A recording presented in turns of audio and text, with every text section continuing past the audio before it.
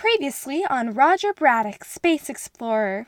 The only thing out of the ordinary was the radio signal that Ray intercepted about an hour ago. Roger. Ray found that signal again. You should come up to the cockpit. I was able to trace it within a few million miles of its origin. Where's it come from? There's nothing there. No stars, no planets, nothing. And this message wasn't in English. Or for that matter, Spanish, French, Italian, Swedish. It wasn't in any language I've ever heard. Ray, what are you saying? That we're not the only ones out here. What? Roger. We've just discovered evidence of intelligent extraterrestrial life. Intelligent life? From outer space? Like the old folk stories? Alright, well, they aren't Martians invading Earth with tripods and heat rays, but in a sense, yes, I think so. Ray, are you positive? I managed to record the very end of the message. I'll take this disc to the records room and preserve it. Then, once we get to Proxima Centauri, we can make a copy for you to listen to. I know once you hear it, you'll be convinced. Just trust me until then. Here, I can take it to the records room. I'm going there anyway to do my log. While you do that, we should fail Erison. We? You and I. How about just you? If I call Iris and tell her I've made the biggest scientific discovery since Columbus found America, she'll laugh us off the intercom. You mean the biggest discovery since the Vikings found America. They beat Columbus by a few hundred years. Well, natives were there before the Vikings. That's true. All right, the biggest discovery since the natives found America. My point is, she probably won't believe it coming from you two, let alone me. I'm just gonna sit here with my headphones on and see if I can get a fix on that signal again. Here's the recording, Andromeda. Oh, by the way, could you bring me a couple more blank discs? I've only got 3 or 4 left right here. Sure thing. That evening, as the crew of the Athena sits down for supper, Ray's discovery is still all they can talk about. So you really think that's it? You're sure, absolutely positive that this isn't just some old Earth signal? I'm telling you, whatever it is they were speaking, it was unlike any language I've ever heard. There are plenty of languages you've never heard. But there's plenty I have heard, too. And this wasn't English or Spanish or Polish or Swedish or anything vaguely familiar to me.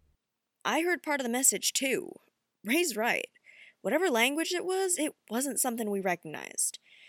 They rolled their R's like in Spanish or Italian, but some of the other consonants sounded more like Chinese. But Chinese is a tonal language, and whoever was talking in the message never changed pitch. And then there was this ooh sound. I can't quite replicate it, but it sounded more German. I can't think of any human language that combines all those qualities. What she said. When we get back to Earth, we can take it to a linguist for analysis, but I'm sure it's not a human language. I'm gonna finish this up in the cockpit. I know Roger said he'd watch for the signal, but I'd rather be there myself. That way he doesn't get distracted and fly us into an asteroid while he's trying to monitor the radio station. Don't forget to record your log! Eris, you too. Right, definitely. I'll be very sure to do that. You want to get yelled at by command again? Oh, come on. What are they gonna do besides get mad over the radio? Oh, I don't know. Maybe suspend you for a couple of weeks. You want to stay on Earth while we go to Procyon with Dr. Hopper? Oh, alright. I'll do my stupid log after supper. I'll waste time that I could be using to clean the engine room to tell command that after takeoff, I went to the engine room and I cleaned it. It's protocol, Eris. Protocol also says we should have a crew of at least 5. No one's yelling at us for that. Yet. How about we invite Danny? Ha ha. Evening. Oh, evening. What are you doing here at this hour? I figured I'd keep an ear out for that signal while I'm eating. No, you don't have to do that. I got it under control. With all due respect, I'd rather have you focusing on piloting our spaceship than listening for mysterious radio signals. Alright, that's fair. I've been meaning to ask you something. Andromeda mentioned it earlier, but what happened between you and Danny? You, Eris, and him, you used to all be such good friends. And now you two go out of your way to avoid talking to him. But he doesn't even act as though anything's different. I don't want to get into it. We were just... Danny and I were close. Real close. But after a while, well, you need your space. And I tried to tell him that. But he just didn't get it. And so I was getting tired of him before, but when he kept hanging around after that, I just got so sick of seeing him all the time, you know? It got to the point where we didn't have anything to talk about because we were hardly doing anything without the other person there. I'd start telling him about a crazy thing that happened to me the day before, but then I'd realize he was there when it happened. Iris never really liked him. They got along alright when Danny and I were spending a lot of time with each other, but she still thought he was irritating. She just kept it mostly to herself for my sake. But then when I asked Danny to cool it, he went and turned to Iris and started trying to get her to devote every ounce of her free time to him. It was a mess. So that's why you guys don't like him? He's too demanding? Well, maybe not demanding. He's like a little kid. He just always wants someone paying attention to him. And I really just don't have that kind of energy. And it's not just that. I mean, Danny, Iris, and I, we all used to be good friends with this group of people we met in school. And at first, everything was fine. But then, about 3 years ago, they just suddenly decided they didn't like Iris anymore. And I mean, I understand. I understand completely. We fight all the time, you know that. But this was different. I mean, the things they would say about her. You know, they didn't even have the courage to say it to her face. They'd wait for her to leave the room, and then they'd insult her, either expecting me to agree or thinking... So, you finally bought the new Beatles album? I did. I finally got around to buying it. What do you think? I thought it was excellent, just excellent. I'm already waiting for their next album. Is there a release date for their next album yet? Maybe. I think I heard something about there being an American album in spring. They're different here than in England. They are? Yeah, same with the Rolling Stones. Sometimes they just change the title, other times the songs are in a different order, or they're missing some songs but adding different ones. Huh, that's odd. Probably something to do with copyright.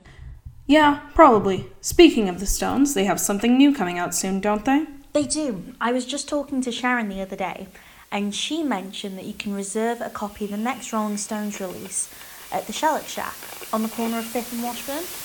All you have to do is call or visit the store and ask about reserving a copy of the records.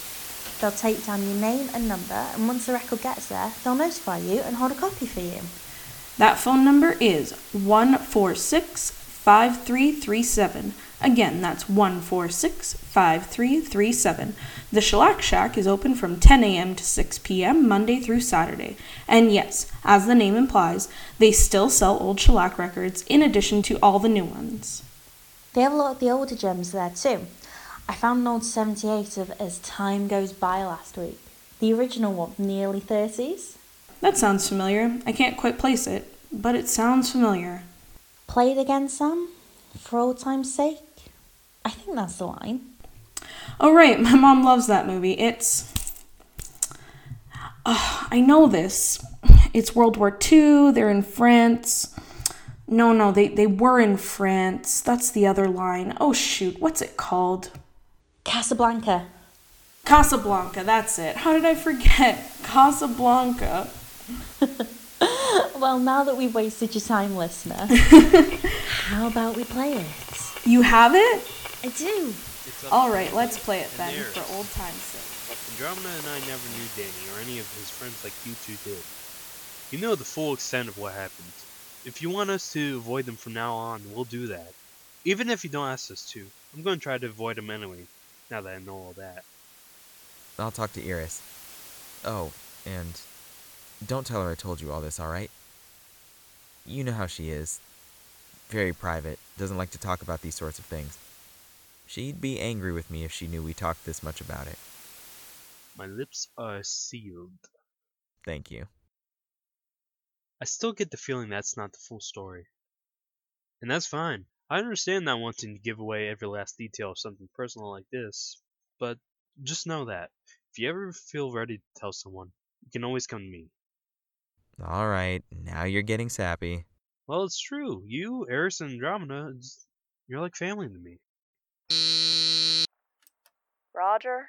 Yes? Eris is still refusing to record her daily log. Is she there?